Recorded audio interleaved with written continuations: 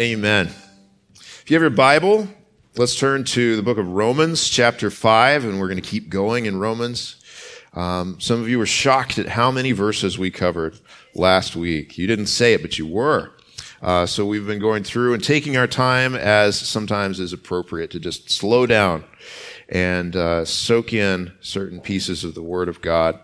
So Romans chapter 5, we'll be reading verses 12 through 14 today. If you don't have a Bible, then please pick up one of these black Bibles that's on the end of each pew. In that Bible, it's on page 942. And if you don't have a Bible at all for yourself, then take that one home. It's our gift to you. We want you to have it. Romans 5, verses 12 through 14. It says this: Therefore, just as sin came into the world through one man, and death through sin, and so death spread to all men because all sinned. For sin indeed was in the world before the law was given, but sin is not counted where there is no law. Yet death reigned from Adam to Moses, even over those whose sinning was not like the transgression of Adam, who was a type of the one who was to come. Now, as we're thinking about the nature of mankind, that's where the scripture takes us today. It's to think about the nature of mankind, and it can be kind of depressing. Now, sure, there are some great things that you see mankind doing that are great reflections of the image of God and things that people are able to accomplish, but then we see just also so much of the depths of sin. And we would look around at the world and we'd say, why is the world like this? Why can people be like this? Why are people like this? And why is there so much suffering in the world, and pain, and murder, and war, and horrible things? Why is there, get this, why is there death? Why is there death? And why is there death for everyone? Usually comes to people who are old, but death comes for people who are young too. Death comes for vicious criminals. Death comes for faithful saints. Death comes for willful sinners. And death sometimes comes even to babies. And we would look around and we'd say, why? Well, the why comes in the how. It's answered here of how sin came into the world. It's important to know how these things came to be. And the reason it's so important is because then we can have assurance of how it can be reversed. That's what this is about. As we come to these verses, just remember that the beginning of verse 12 is a therefore, all right? Anytime we come to a therefore, you have to ask, what's it there for, right? So, today we'll see some things that are pretty depressing about mankind. But you also have to remember that this is in the middle of a section of Romans that's there to give us assurance. When it says therefore, it's going back all the way through to the previous 11 verses. This big section that started in chapter 5, verse 1, goes through chapter 5, verse 11, that's so good, so hopeful. It says, therefore, since we have been justified by faith, we have peace with God through our Lord Jesus Christ. Those of us who have faith in Jesus have peace with God through Jesus. All the way to verse 11 where it says, more than that, we also rejoice in God through our Lord Jesus Christ, through whom we have now received reconciliation. We needed peace with God because we were not at peace with God. We were enemies of God, as it says in those verses that we looked at last week. But through Jesus, he reconciles us. He takes hated and hating enemies and shows us love and brings us in, makes us his children. That assurance of salvation for believers that started at Romans 5:1 is the beginning of a big section that runs all the way to the end of chapter 8. And so as we see these things that are, these things that are not so flattering about mankind and about the sinful nature that we inherited from Adam, we need to keep in mind that this is here in order to boost our assurance. What's happening right now is that Paul is setting the darkness of sin against the diamond of Jesus so that the gospel would shine that much brighter, as Steve Lawson always puts it. So this is put here so that we can say, yes, we were absolutely dead in our trespasses, in our sin nature that we inherited from Adam, but Jesus can make us absolutely alive. Just as we all came into the world united to Adam in sin and in death, everybody who comes into union with Jesus through faith will have his righteousness and his life for all eternity. So let's look first, and let's see if you're following along on the back of your bulletin. There's 4 points. The first one is this: sin and Adam. This is just the first half of verse 12. It says, therefore, just as sin came into the world through one man. Sin came into the world through one man. Now we got to deal with all of the words and the phrases that are here, because every single word of Scripture is God-breathed and it's profitable for us and it's there for a purpose. So we dealt with the therefore. We're saying the therefore is because it already told us we have assurance in Christ if we believe in him. And the just as, what's that getting at? Just as sin came into the world through one man. And you may notice, or you may not have noticed, that it trails off in a way. You would think that there'd be a just as, and then that there'd be a so also. Just as sin came into the world through one man, so also blank. And it kind of goes into different directions logically. But he picks it back up. If you want to know where is the just as going, go to verse 18. As one trespass led to condemnation for all men, so one act of righteousness leads to justification and life for all men. That's where it's going. Just as we die in Adam, we can live in Christ. But the first thing he's going to drive home, the first thing we need to know, the first thing you need to know today, is that sin came into the world, it came into mankind and human nature through one man, through Adam. What is that talking about? He mentions here sin. He doesn't say sins. He says sin.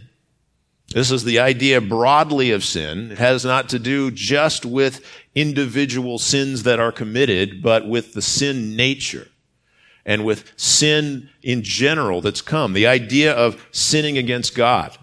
If you want to know what sin is, well, it's transgressing against what God wants.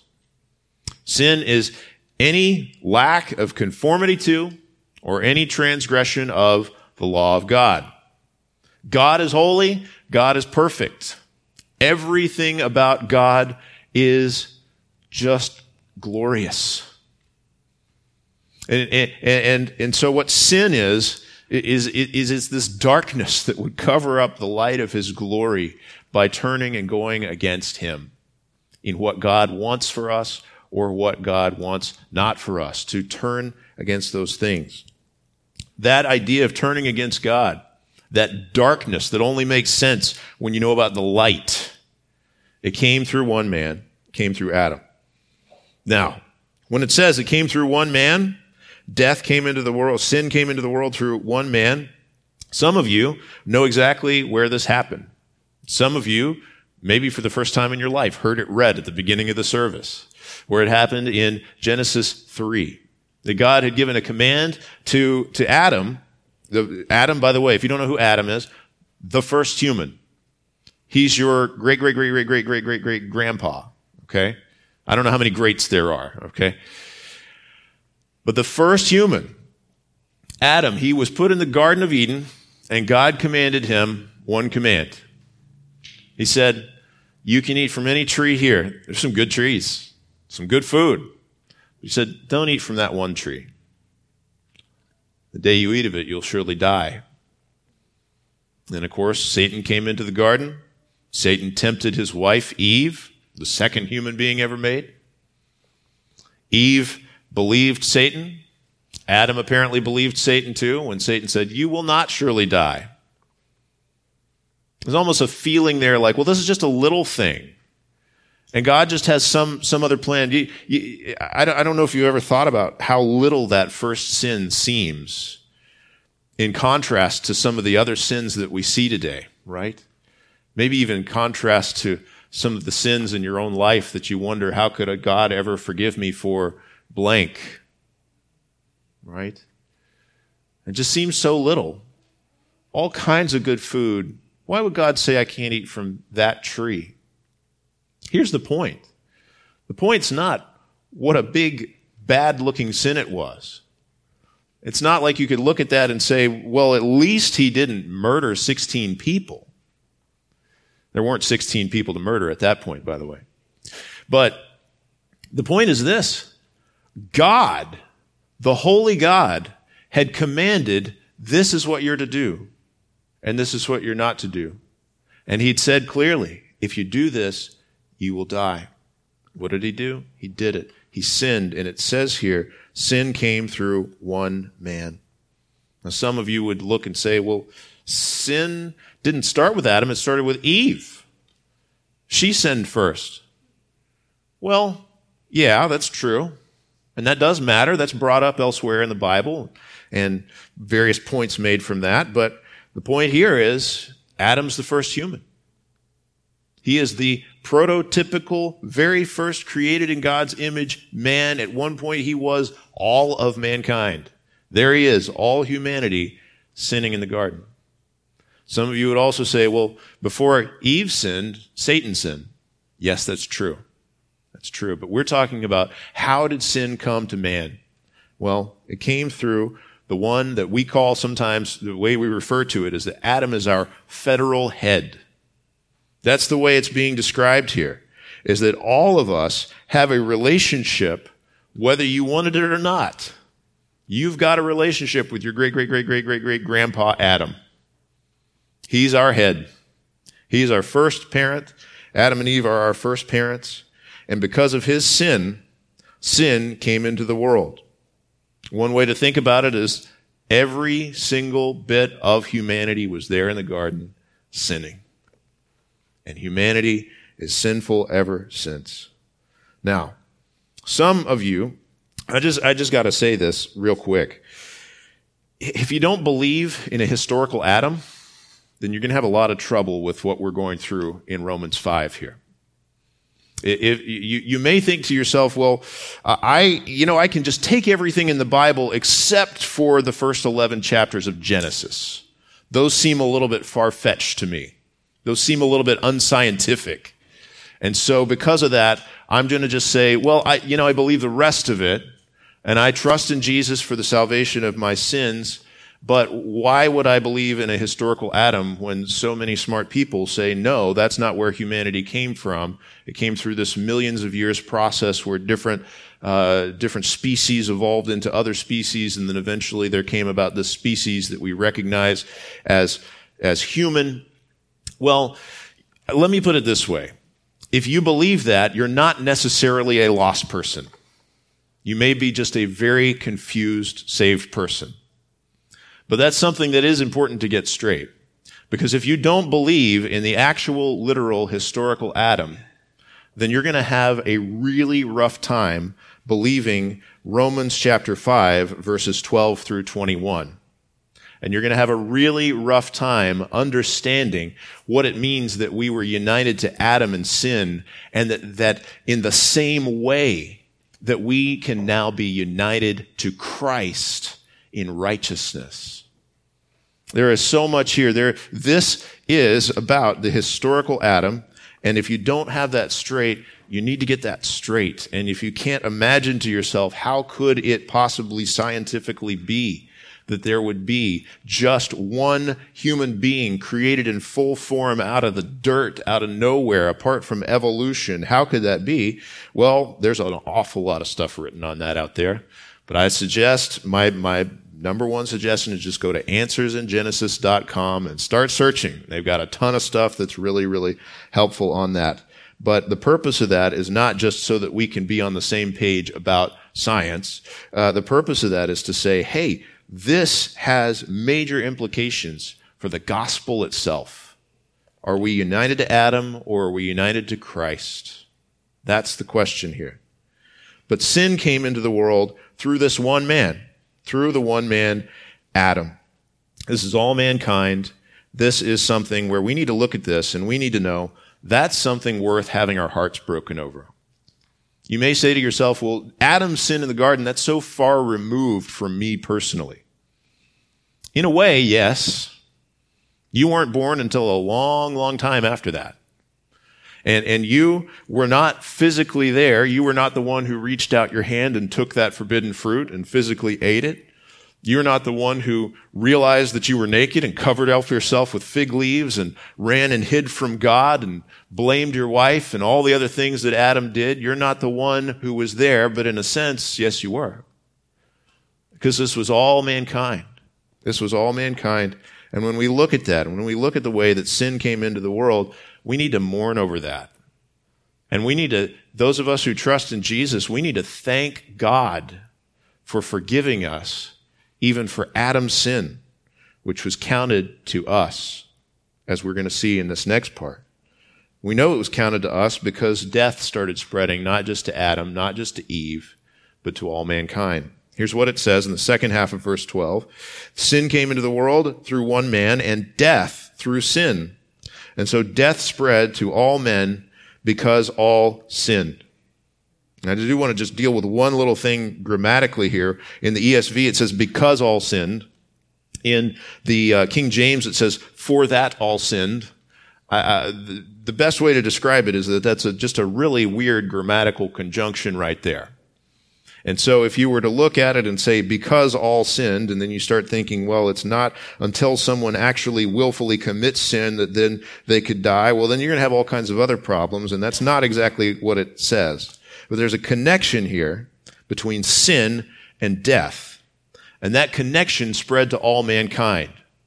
And what Paul is saying here is you can see that all mankind became sinful from that very day, because all mankind since then have been subject to death. There's this relationship between sin and death that God declared in the Garden of Eden. He said, on the day you eat of it, you will surely die. You're as good as dead on the day you eat of it. And yes, they eventually did die. They were as good as dead that day. They lost their original righteousness. They fell from righteousness into sin. From holiness to sin, they fell from happiness into misery, being subject to death. And that has spread to all mankind ever since then. It says later in Romans, in chapter 6, verse 23, the wages of sin is death. Or you might put that the other way around. Death is the wages of sin. Here's Paul's point. You can see that the sinful nature and the guilt of sin spread to all mankind because the wages of sin has come to all mankind. People die, and this is why. The reason death came into the world, the reason death continues in the world, is because of sin. Now you might ask, do we die because Adam sinned? Or do we die because we sinned? The answer to that is yes. Yes. From the moment that we willfully commit sin, that's the sin nature that we inherited from Adam just working itself out.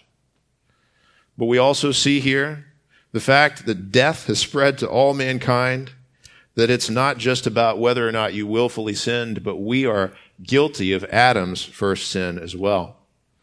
One way to think of it, one way to put it theologically, is that Adam's sin has been imputed to us.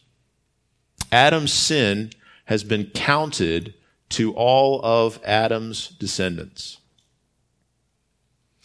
How can that be fair? Well, I'll ask you this question. How can it be fair for Christ's righteousness to be counted to us? It's the same kind of thing, guys. We are either in Adam or we're in Christ. If you're in Adam, then his sin is yours. But if you're in Christ, then his righteousness is yours.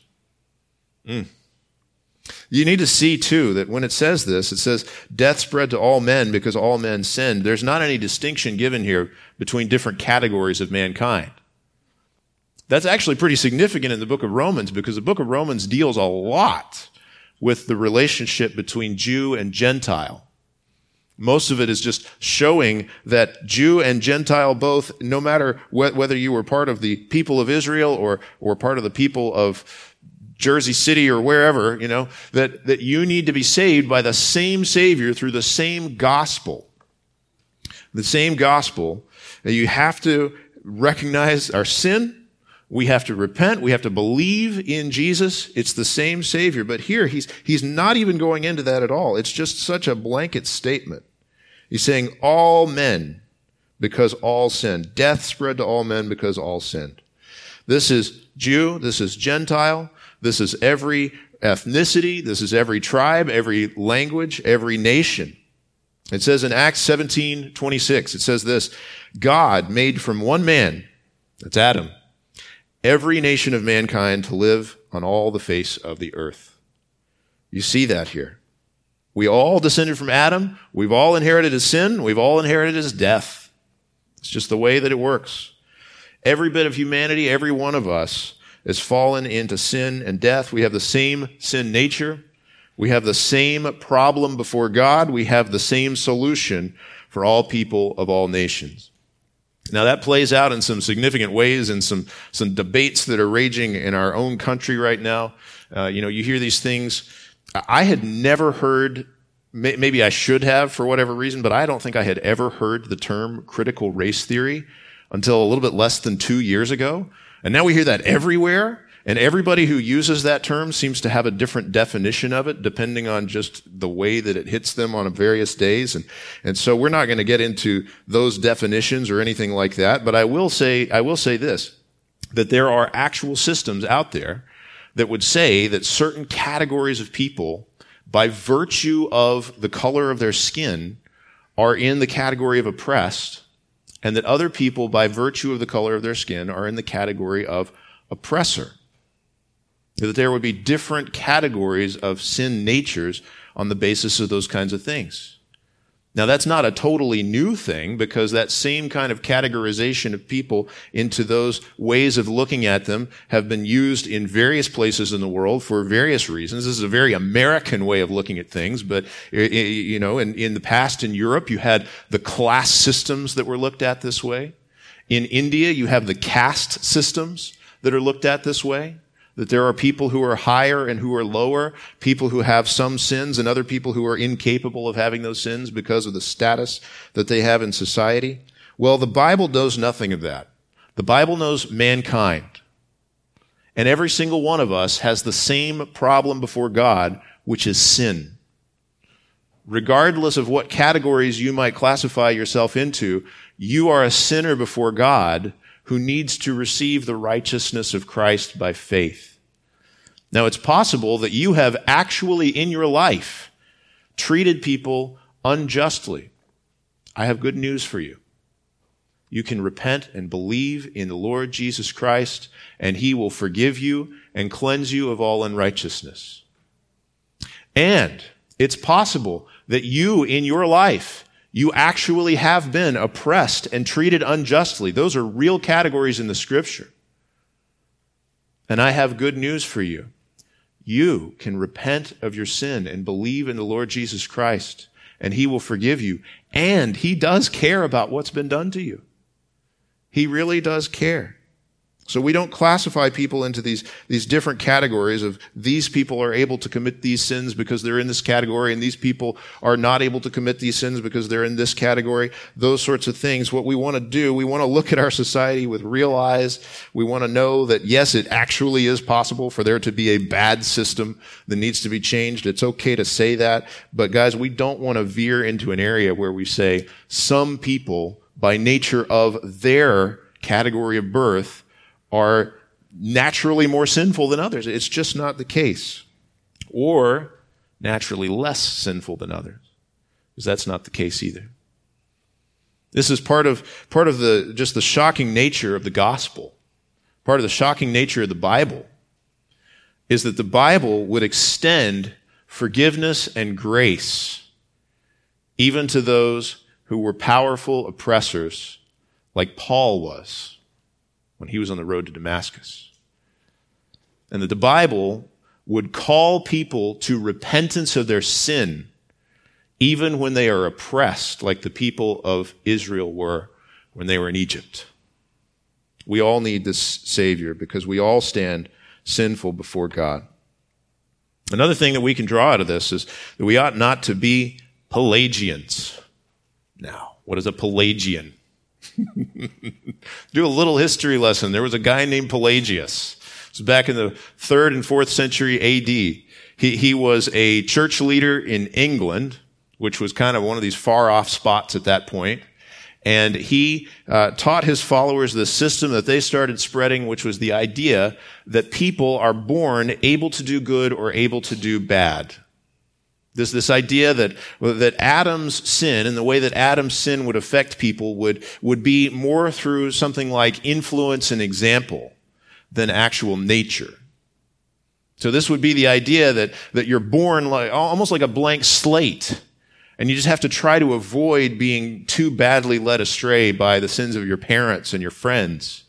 Something like that. This is actually, it's called Pelagianism. It was judged by the church to be heresy, and it is heresy.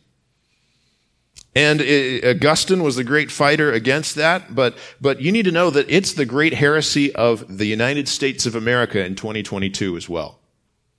Is this idea that all mankind come into the world neutral or possibly even good. So that the quest of mankind would be to look into ourselves, to figure out what our authentic self from birth really is, and then to express that. This is called expressive individualism. That's the sin that is just so widely accepted as good. It's the evil that's called good that permeates our society. And no matter where you are or what way you're training your children or anything else, it's the water that we're all swimming in. We all absorb this idea that you must discover yourself and be authentic to it because that is good, because whatever is your basic nature from birth, that must be good. That's false. Your basic nature from birth is bad. Everybody's basic nature from birth is bad. What the Bible tells us here, so death spread to all men because all sinned. This is telling us right here that however it is that you were born, you need to be born again to be right with God. You cannot enter the kingdom of heaven in the nature that you were born with.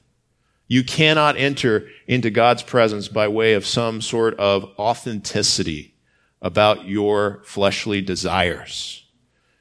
What we have to do is we have to come to Christ and be united to Him in faith and be forgiven. Another thing that this tells us, it tells us that when death comes, the death has sin as its cause. Now that's confusing in some ways because you could say, well, does that mean that anytime that anybody dies, that there's some specific sin that we can point to say this sin is the reason that person died? No, there's not. Occasionally there is. And if you get executed for murder, that's pretty clear, right? But the vast majority of the time, it's not like you can say, well, this person died because of sins X, X, and X. And that comes into brutal focus when we deal with the really hard question of a baby that would die. I remember the first time several years ago when I taught on what this passage is teaching, the doctrine of original sin, the doctrine that we are all sinners from birth by nature. I had someone come to me very well-meaning afterward and say, you know, that was really hard what you said about babies going to hell on Sunday. And I said, I didn't say babies go to hell on Sunday. Let me make this as clear as I possibly can.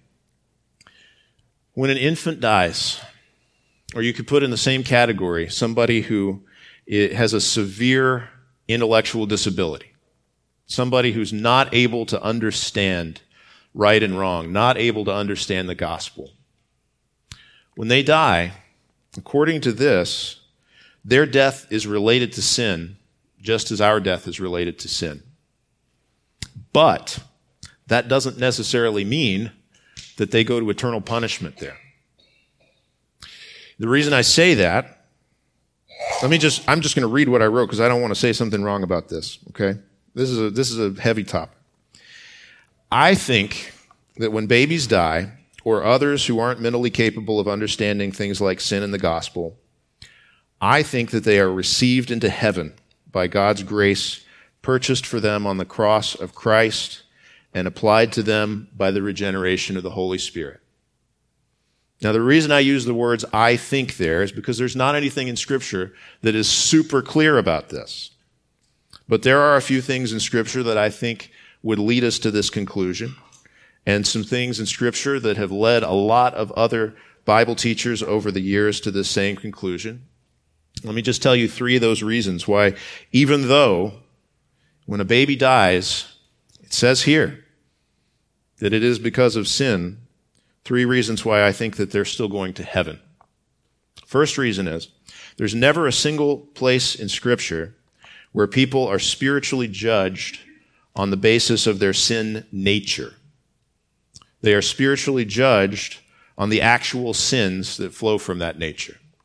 I'll give you an example. Revelation 20, verse 12, it says, "The dead were judged by what was written in the books according to what they had done." You hear that? They're judged according to what they had done. The second reason is, there are places in Scripture where God shows mercy on small children who don't understand sin. One of those places is in Deuteronomy chapter 1, verse 39. This is where God is telling about the story of how most of the Israelites had died in the wilderness. There came a point when God's patience with their disobedience ran out. And he said, "I'm going to let this nation wander here in the wilderness for 40 years until they die out and we have a new generation to go into the promised land." But what he says in Deuteronomy 1:39 is, "As for your little ones, as for your children who today have no knowledge of good or evil, they shall go in there, and to them I will give it, and they shall possess it." You see here a whole nation that's guilty, a whole nation that is sentenced to experience this death in the wilderness, and yet he says, "But your little children who are here today, who don't understand right and wrong, I'm not going to count them guilty for what's been done here, and I'm going to take them into the promised land." A third reason is that there's at least one place in Scripture that it seems to say that a baby who dies actually went to heaven. And that's in 2 Samuel 12:23, where David had lost his infant son who had died. And David says, "I shall go to him, but he will not return to me." Which is saying, he's gone. He's not coming back here, but one day I will go to him. You know where David's going? Heaven. I think that's saying that that baby was in heaven. Now again, none of these things are super clear. They're not like knock it out of the park, home run. We have an exact statement in Scripture that babies who die go to heaven. But I do think we have a good indication there, putting those things together, that that's probably the case. And in fact, our church's founders here, the First Baptist Church of Mattawan, they wrote that in to their Articles of Faith on October 22nd, 1850, the day that this church was founded.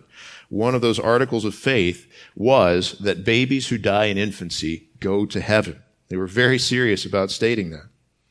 Now, does that mean that babies who die in infancy are innocent? And the answer is no.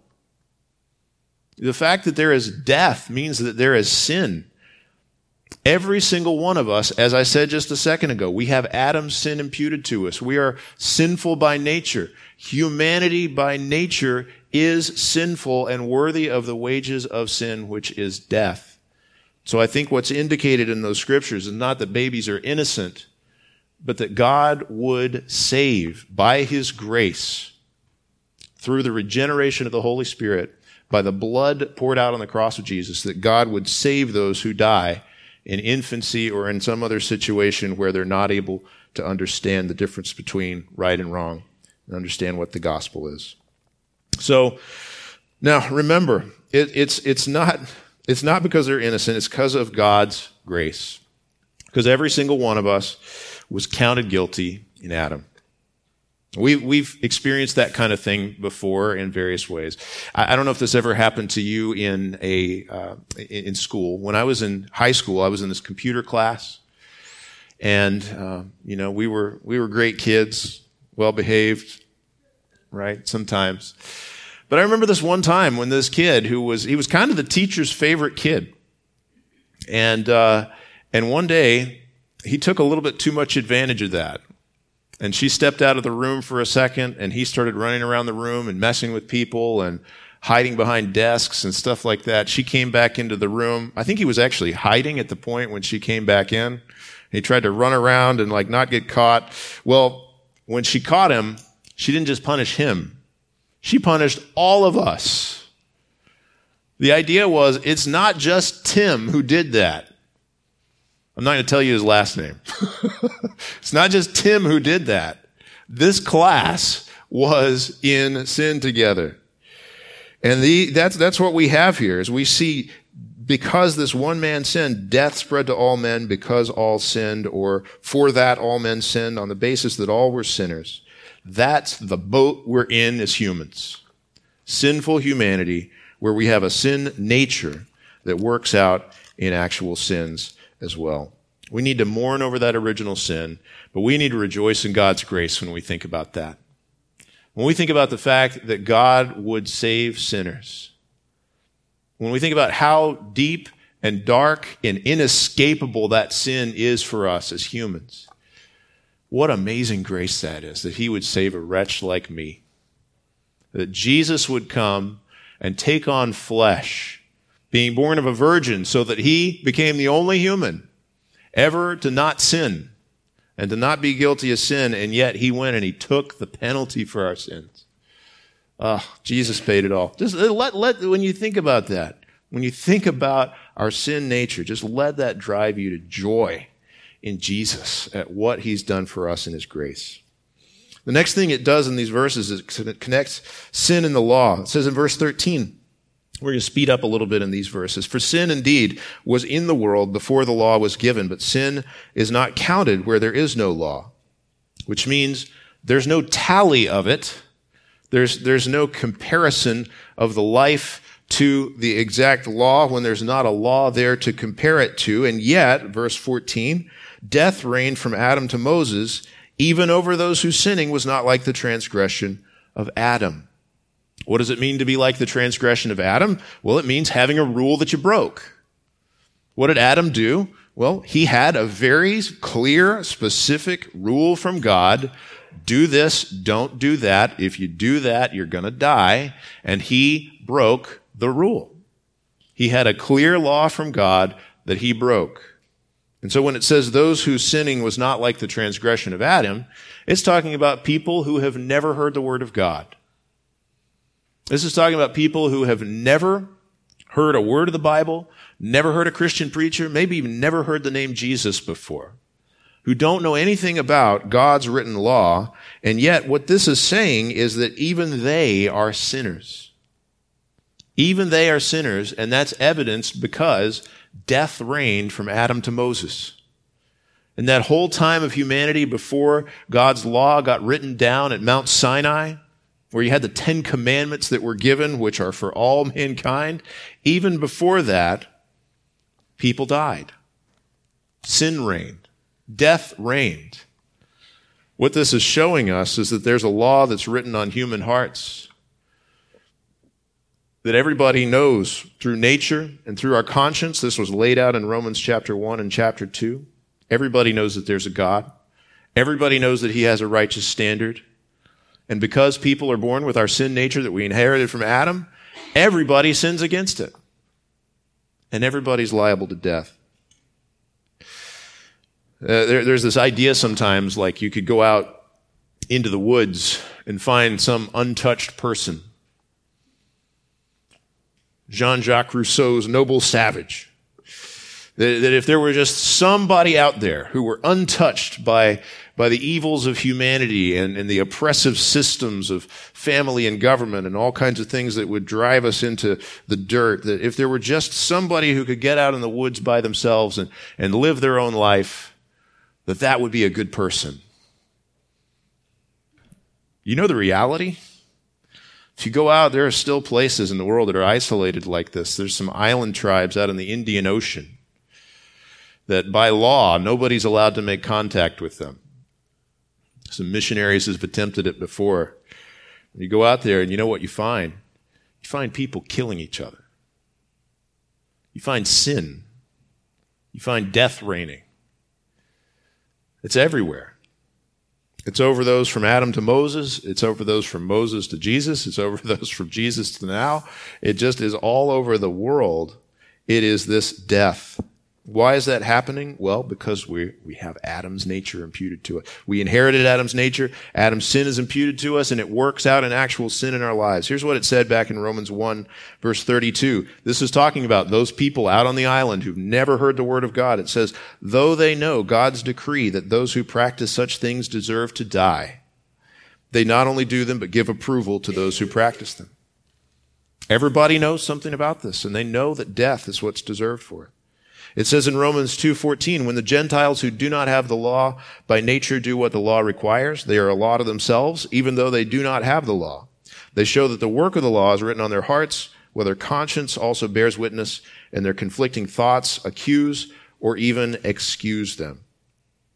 We know this. I've said this before. You don't have to teach a kid to lie. Has anybody in this room ever taught your children how to lie? You don't have to do that. They figure it out. And the funny thing is that when they figure it out, you also don't have to tell them that it was wrong. Now, you should tell them that it was wrong, and you should tell them that Jesus died for sins like that, and that God forgives sins like that. But you can tell they already know it's wrong. The moment that they figure out how to tell you something that's not true, it is all over their face that they know they shouldn't be saying it, but they're saying it anyway. People are sinful.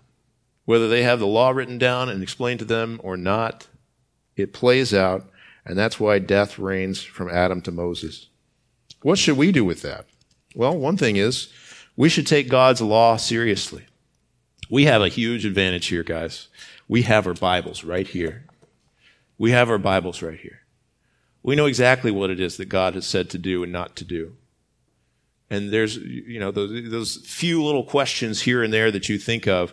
Is it okay to lie if the Nazis are knocking on my door and asking if I'm hiding anyone Jewish in my house? Guys, part of the reason people ask those questions so often is because they want to avoid the clear things that are written here. We have this stuff that's so obvious written out for us. Here is what God wants. Here's what God says to do. Here's what God says not to do. That's God's law, and it's good. And we need to take it seriously. And believer, if you've been redeemed by Christ, you should love the law of God. Not be under it like it's going to crush you, because it's not anymore. But to love what God has said to do. And so when we look and we say, indeed, sin is not counted where there is no law, well, we have the law. And what a blessing to have it laid out for us so clearly in front of us. Take God's law seriously. Also, take your conscience seriously. If God's written that conscience on all mankind where they know that they're sinning, God, listen to your conscience. Now, if you have to rank, do I put my conscience first or do I put the Bible first? Put the Bible first. Your feelings can be mistaken. Your conscience can be seared. You can not feel bad about something that God says is bad, all right? But when your conscience is pricking you, take that as something from God to listen to. Guys, take death seriously. Take death seriously. This is one of the things that you see happening in our world right now is to take death unseriously. As more and more people are moving away from belief in the gospel and away from traditional religion of various kinds, one of the things that you see happening is funerals being turned into like jazz parties and stuff. Guys, death is serious. Don't stand up at a funeral and talk about how fun it was to sin with the person who's deceased. Don't say to yourself, well, I'll just, I don't have to worry about what's going to happen when I die. That'll come when it comes. I'm just going to live it up for the moment right now. That's treating Jesus like he never came. We need to take God's law seriously. We need to take our conscience seriously. We need to take death seriously. And we need to take life seriously.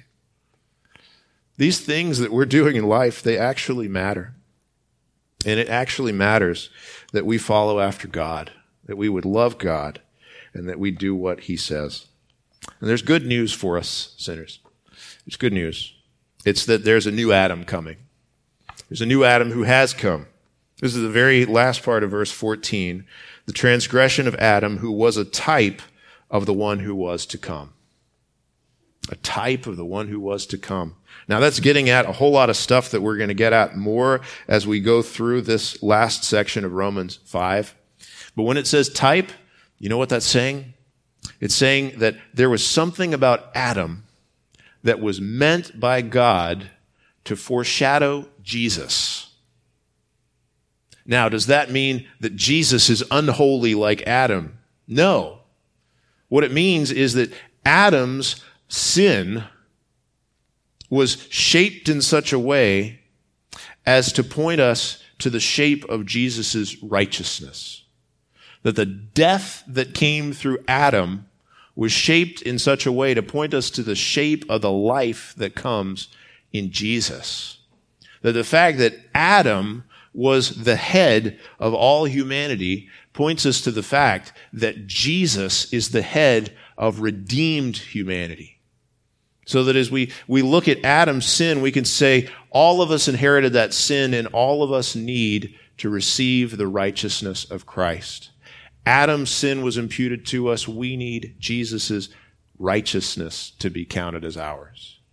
Adam's death came to us. We need Jesus' resurrection life to come to us. Adam was our head. We were born into the great mass of humanity. We need Jesus to be our head. We need to be there with him as our prophet, priest, and king for all eternity. Not with those who would be suffering eternally in eternal death, but for those who, even though we may die, yet shall he live, says Jesus, for us who trust in Christ. When I was when I was a college student, I went to a whole lot of punk rock and hardcore and indie rock shows, just all the time. It was, it was just what I did. And one time, I got to get into a music festival because I was playing with the band. Now, this band that I played with, it's not as cool as it sounds. All right? I played a violin part, and I played for 60 seconds. Okay? I did exactly 4 shows with this band. But boy, what a difference that was, where I got to go to the music festival with the band. When I'd gone to all these things before, you go in and you're kind of hustled in and everybody's sweaty and it smells bad in there and you stand around and you get tired and it's, you like the music, but you're also kind of thinking, I'm going to be deaf by the time I'm 30. And, it's good and it's not good at the same time. But when I went in with the band, we know what happened? I didn't have to pay. I got in for free. And they fed me dinner. And when I had dinner, I got to hang around not just with the band that I was playing with, but with all the bands who were there. And boy, I felt kind of cool. There was just this, finally I got to come up out of the crowd and go on the stage. And boy, that's a whole different feeling, right? There's a big difference between being in the crowd and being in the band. And you know what? There's a much bigger difference between being in Adam and being in Christ. Jesus would reach down so much further than a stage is to the crowd. He would reach down from heaven to hell to take us out. He has come in the flesh to die in the likeness of sinful man so that we could live. So we could go from being in Adam to being in Christ. What do? Unbeliever, be united to Christ. Come to faith in Jesus. Stop being just part of the massive sinful humanity. Stop being united to Adam. Repent of your sin. Believe in the Lord Jesus Christ, and you will have eternal life. Come to Jesus. And believer, you know what you can do because of this? Be assured of your salvation in Christ. This is a passage about assurance. Even though we were so deeply lost in our sin that we were dead in the trespasses that we once walked in. you have been made alive together with Christ. Rejoice in that. Be happy about that. Be assured of that. I'm going to close with a verse that Steve Borchert quoted in Sunday school this morning. It says this in Romans 8, "There is therefore now no condemnation for those who are in Christ Jesus. For the law of the Spirit of life has set you free in Christ Jesus from the law of sin and death." Let's pray. Father, I thank you for Jesus. We were lost. Some of us knew we were lost, others didn't. But we were lost. We were dead in the trespasses and sins in which we once walked. And I thank you that Christ has come to save sinners, of whom I am the foremost. Father, we pray that if there are any who are still lost in their sins right now, united to Adam, I pray that you'd bring them to Jesus, that they'd be born again. God, we pray for us who know Christ to just rejoice and have assurance that there's therefore now no condemnation, that we've been set free from the law of sin and death. And it's in Jesus' name we pray. Amen.